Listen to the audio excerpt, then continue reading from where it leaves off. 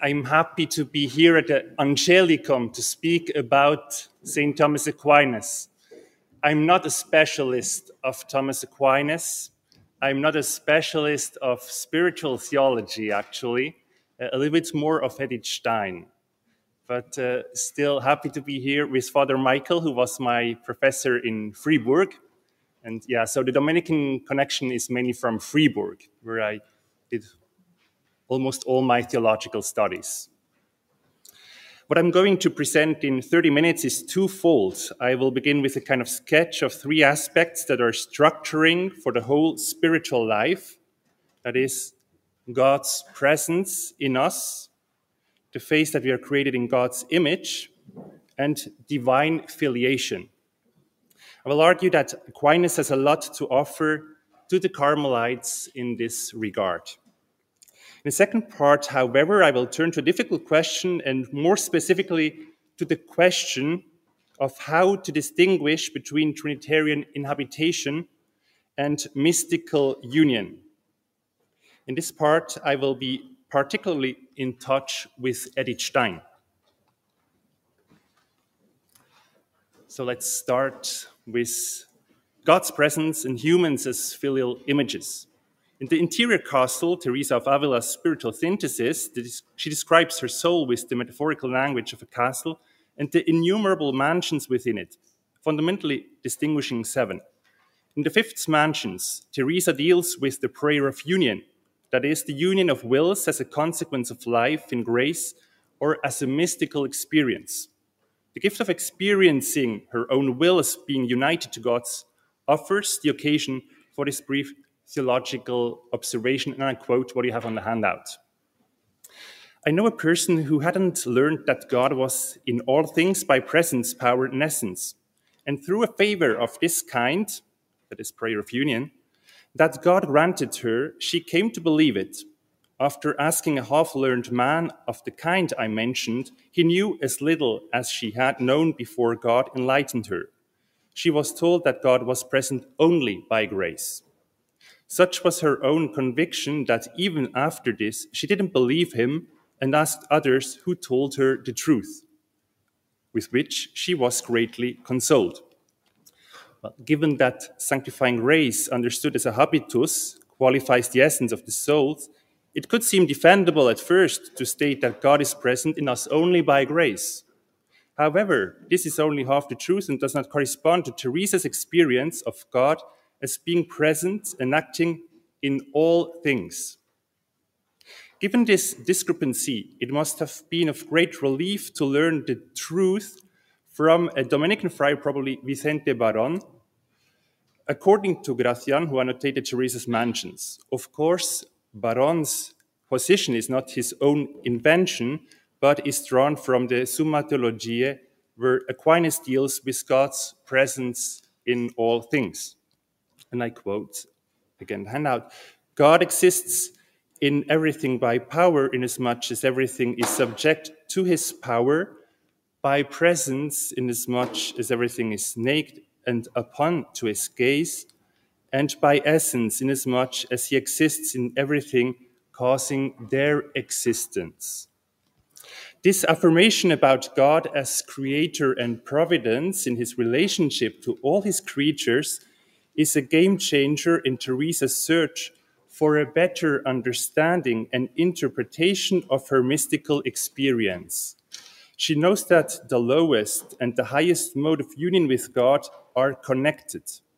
Mystical union with God is not only founded on God's grace, but even more fundamentally on God's presence of immensity. In other words, the prayer of union for Teresa is not only an open door to the theology of grace, but to a theology of creation, realizing by experience God's acting presence in relationship with all that exists.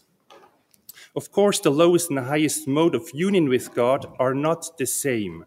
But according to Teresa and according to another Carmelite saint, Edith Stein, the change involved in these different modes primarily concerns the human being, or more precisely, the graceful transformation of the human being. And I quote Edith Stein in her Signs of the Cross. It is the same, one God in three persons who is present in each of the three modes of union. And his immutable being is the same in all three modes. Still, the indwelling is different because that wherein dwells the one and same unchanged deity changes its mode of being each time. Thus, the nature of the indwelling is modified. The human mode of being changes by grace. Of course, there are different ways to account for this transformation of the human being, but I suggest that one of these ways allows us to make an interesting connection between Aquinas and the Carmelite tradition.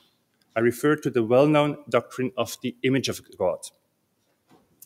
For Aquinas, in an updated version of Augustine's perspective, the image of God, more precisely the image of the intra-Trinitarian processions, is to be found primarily in the spiritual acts of knowing and loving, and only secondarily in the spiritual faculties.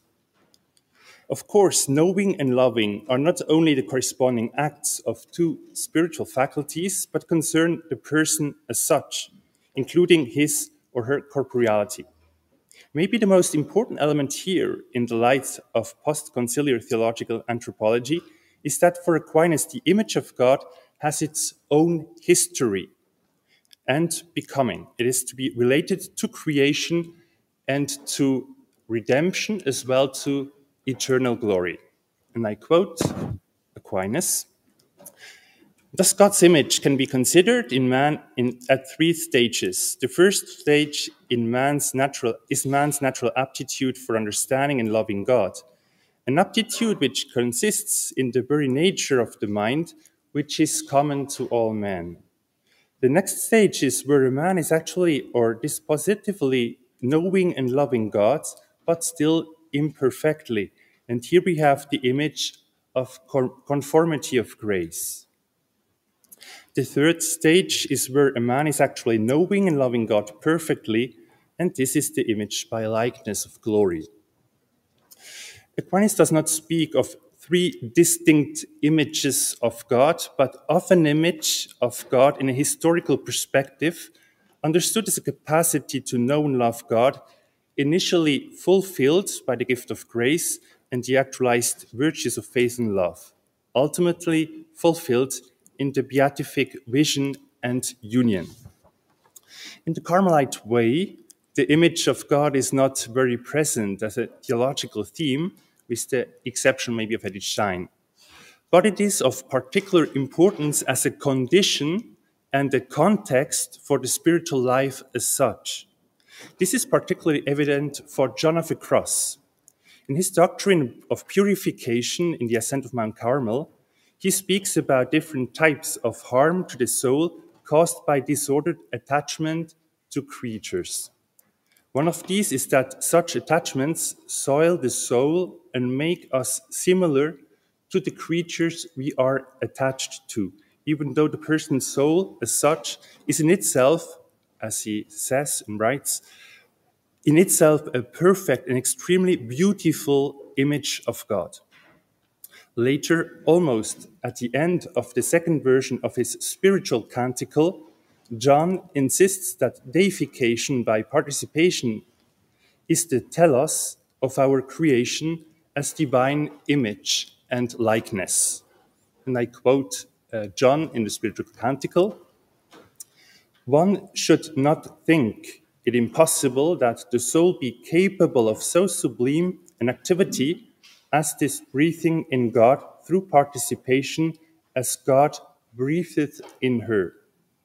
For granted that God favors her by union with the most blessed Trinity, in which she becomes deiform, and God through participation, how could it be incredible that she also understand, know, and love, or better, that this be done in her, in the Trinity, together with it, as does the Trinity itself? Yet God accomplishes this in the soul through communication and participation. This is transformation in the three persons in power and wisdom and love. And thus the soul is like God through this transformation. He created her in his image and likeness that she might attain such resemblance. The image and likeness of God, attested in the book of Genesis, is not only to be understood as an affirmation of the person's dignity, but of her vocation to be transformed in the three persons by participating to God's power, wisdom, and love as appropriated to the Father, the Son, and the Holy Spirit.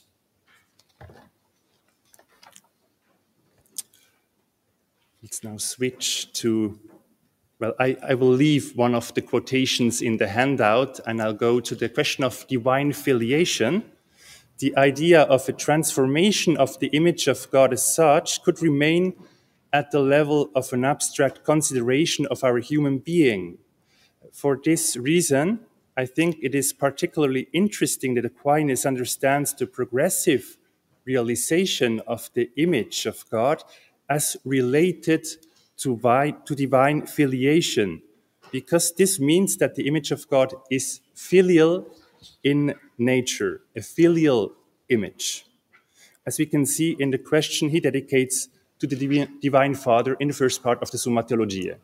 So I won't quote the whole text you have on the handout, but this kind of affirmation that there is a creational divine filiation has a certain potential today in theological anthropology, I think. This passage is particularly important in order to understand how creation and redemption are related and how the creation as such, and more specifically the human creature, is filial in nature and gifted with a filial vocation gracefully realized. Divine filiation, not only as a starting point, but also as graceful filial relation unfolding in a person's history, is one possible way to speak about our spiritual life. However, there are at least two other major ways or analogies of considering the human-divine relationship, that is, sponsality and friendship. And maybe that seems like a caricature, but for Teresa of Avila, I think when she speaks very personally, she privileges friendship as a way to speak about her relationship with God, with Christ in particular. And for John of the Cross, it is sponsality. There are two other Carmelite saints where there is maybe a kind of preponderance of the idea of filiation, divine filiation, and it's Thérèse of Lisieux and Edith Stein. For Thérèse, when considering her way towards God, her littleness is a key to confidence and love, and it is implicitly or explicitly linked to divine filiation. The following passage at the beginning of her manuscript B is particularly significant, and you have that on your handout. Jesus deigned to show me the road that leads to this divine furnace, and this road is the surrender of the little child who sleeps without fear in its father's arms. Whoever is a little one, let him come to me. Thérèse offers her little way, the path of trust and love, also known as the way of spiritual childhood, as universal because everyone can follow this way, whatever their age or their state in life. It is the way that the Heavenly Father reveals to the little ones. Thérèse is a good example of somebody who, starting from a very positive human experience of filiation, understands her own spiritual growth in the gospel preferentially in the same perspective of being a child of God. Of course, the human experience can be an obstacle as well, and that happens actually quite often. In a very different context, Edith Stein refers to divine filiation as a key to a better understanding of our human-divine relationship. And I quote again Stein, "To be a child of God means to go hand in hand with God, to do his will, not one's own, to place all our hopes and cares in his hands and no longer be concerned about oneself or future.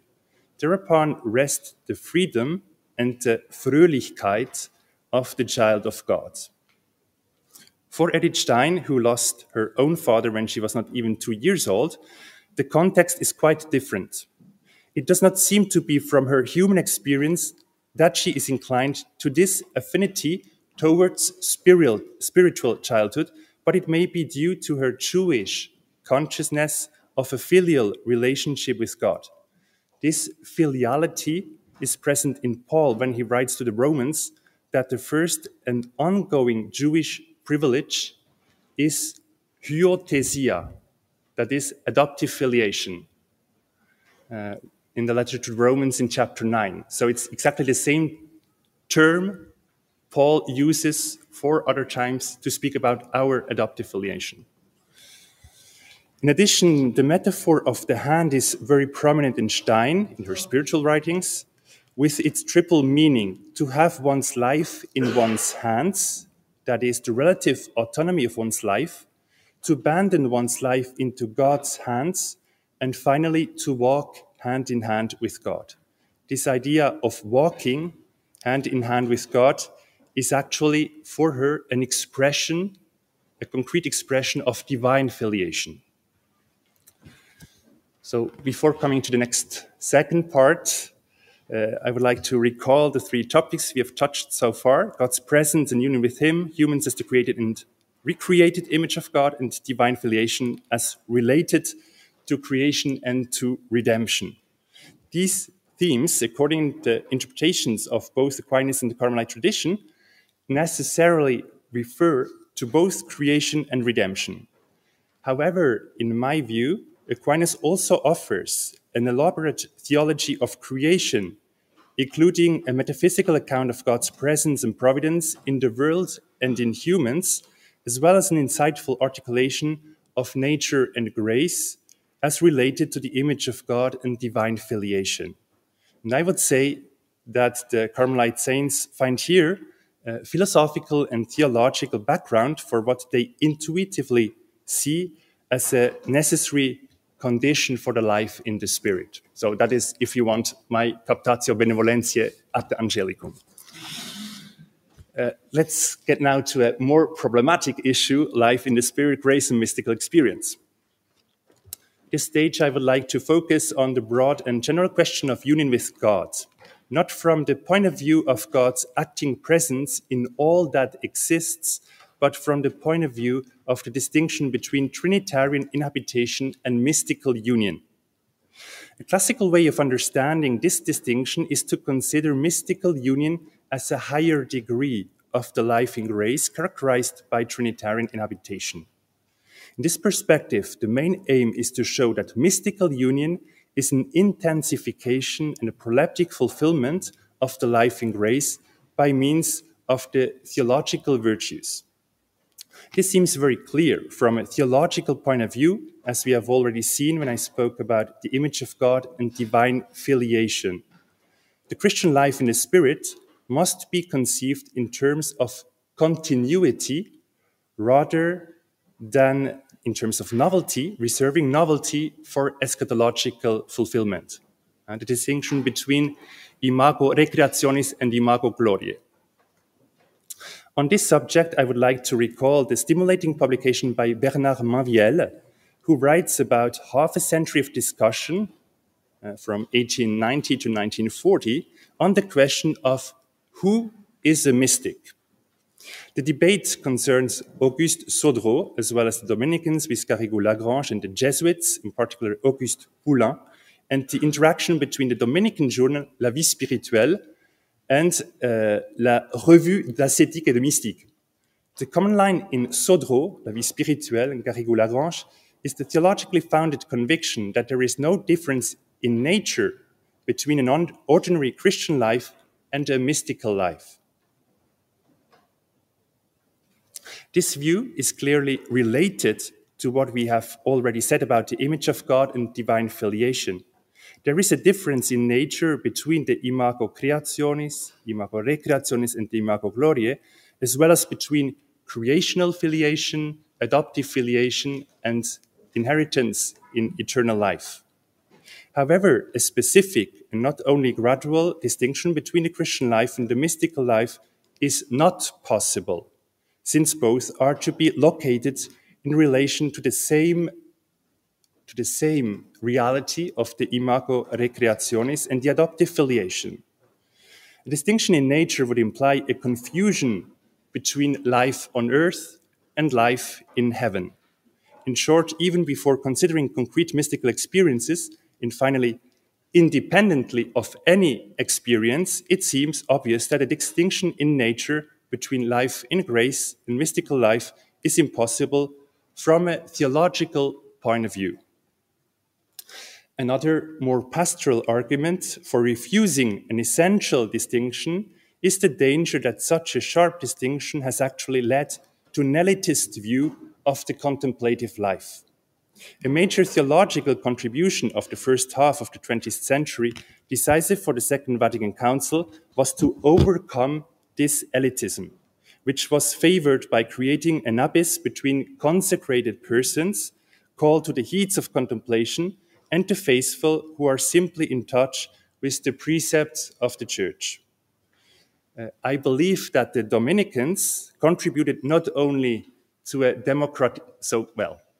democratization of the religious life and government, but also to the democratization of mysticism, overcoming the idea that the mystical life is something reserved for a few chosen ones.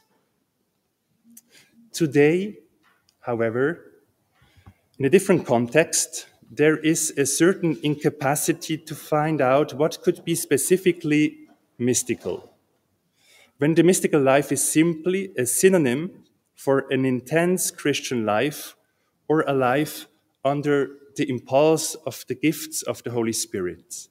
In other words, the universal call to holiness is interpreted as a universal call to the mystical life. I'm sure that the Dominican tradition has answers to this issue. However, I would like to explore why Carmelite saints in general focus more on the novelty of mystical union without suggesting an extrinsic and elitist vision of Christian mysticism.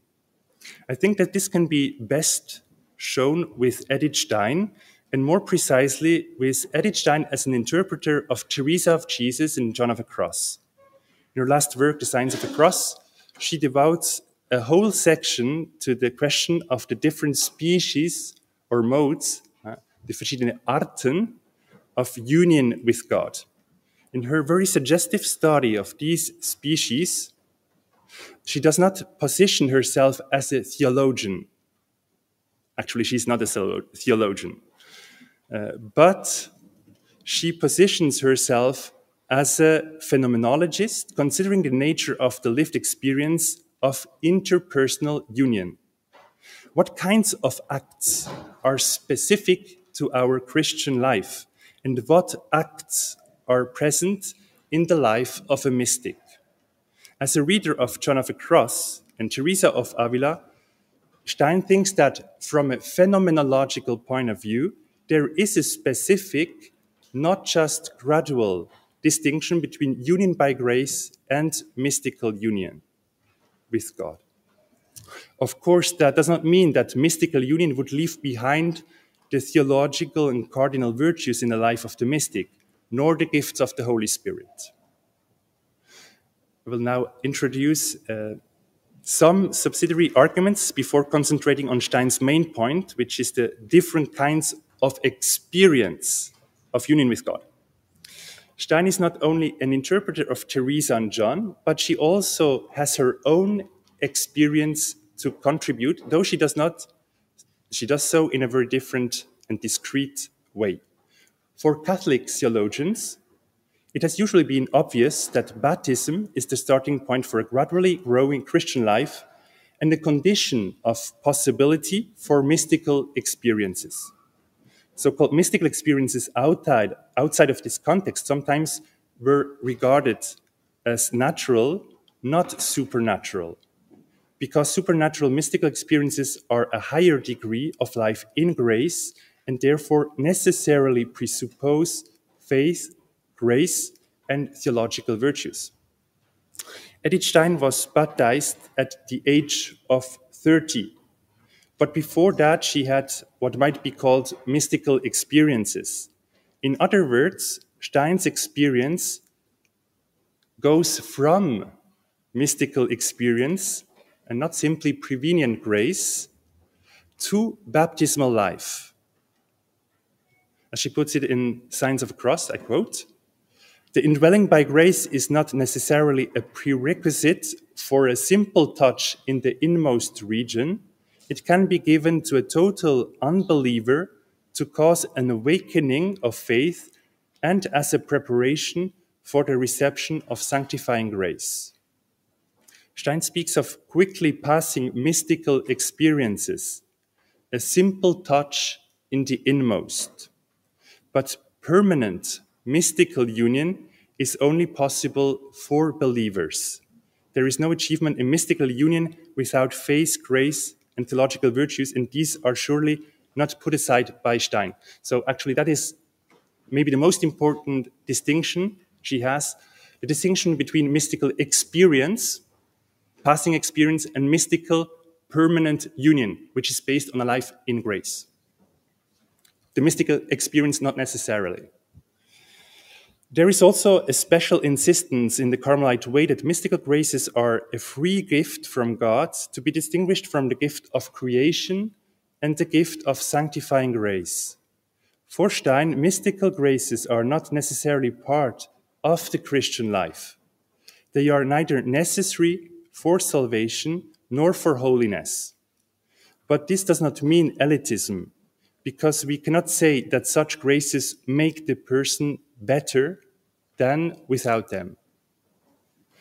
So they're very relative in the end, in this perspective. The emphasis is on the unique vocation of the person and on the mystery of the providence of God, who alone knows the best way for us. This helps to avoid any form of pressure or even guilt for those who are not mystically gifted.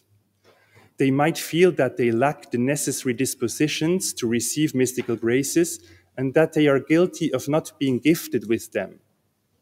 Of course, this could be linked to a certain image of such graces as extraordinary, whereas essentially, according to Stein, a mystical grace is very simply to fühlen, spüren, to feel God's presence spiritually.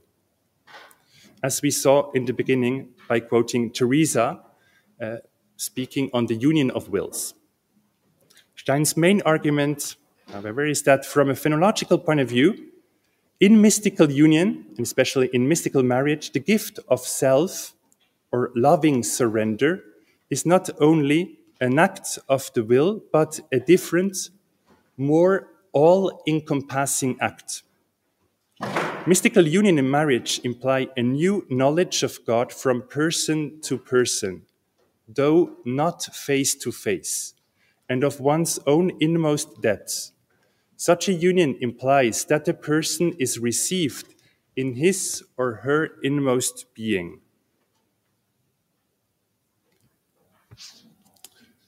So I will now quote the last text you have on the handout. It's from Edith Stein. It is a union of persons that does not end their independence, but rather has it as a prerequisite, an interpenetration that is surpassed only by the circumcision of the divine persons, upon which it is modeled.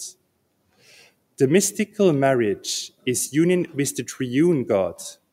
As long as God touches the soul only in darkness and hiddenness, she can only feel the personal touch as just that without also perceiving whether it is one person who touches or whether there are more. But once she is completely drawn into the divine life, in the perfect union of love, it can no longer be concealed from her that it is a three-personal life, and she needs to establish contact with all the three divine persons.